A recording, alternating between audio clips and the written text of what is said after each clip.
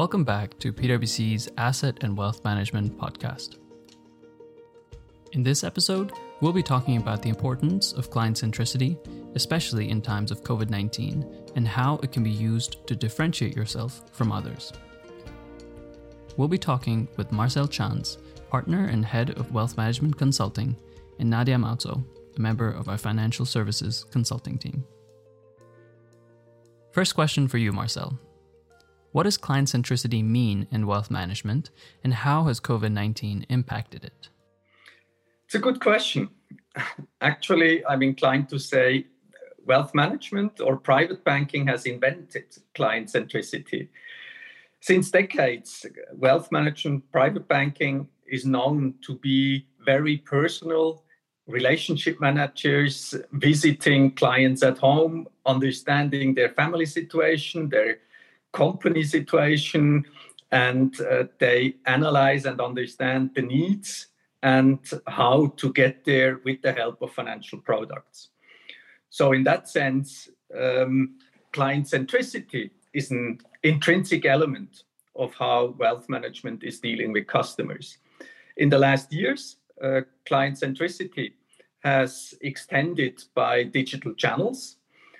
They were considered a complement in order to support the personal element in the conversation. And now, with COVID, that optional complement became a must.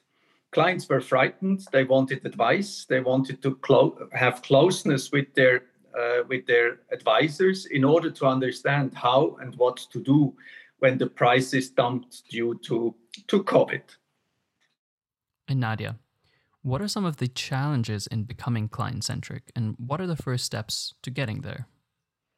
Well, client centricity is now asking for a deeper understanding of who is your client. It's no longer enough to just define them as high net worth individual and ultra high net worth individual. You need to have a deeper look. So I can just refer to an example we did with a South American asset and wealth manager. There we really asked the same question. Who is your client? So we really had deep investor research and interviews with private banks, with insurance companies, with the HR department of a corporate to really understand who is the client, where is potential, what do they really ask for in terms of service, but also products and the offering itself. And only then you can really understand, okay, what do I want to offer them? What channels do I prefer? How does the customer experience and journey look like to serve them in the best way? And that is client centricity. Now, Marcel, how does client centricity help you to grow your business and differentiate yourself from others?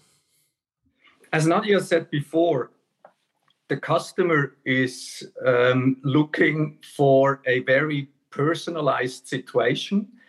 When the bank or the asset manager understands what the need is, then you can hit the right moment in time with your offering. So let's imagine, again, this asset manager in Latin America. He is serving a private bank. The private bank is serving individual customers. Now, the product of private debt that is uniquely created by that asset manager is an interesting investment opportunity. And when they, together with the private bank, understand the behavior of their customers, then they can package the look and feel, the price, can adapt the pricing, and can also make sure that the product is delivered to the private bank in the best way, how they can sell it to their customers. So eventually you increase conversion rate and you make sure that with less effort, more of the same product can be sold. What has changed with COVID is that the whole stream of events has accelerated. As I mentioned at the beginning, customers were frightened during the event of COVID. They needed advice.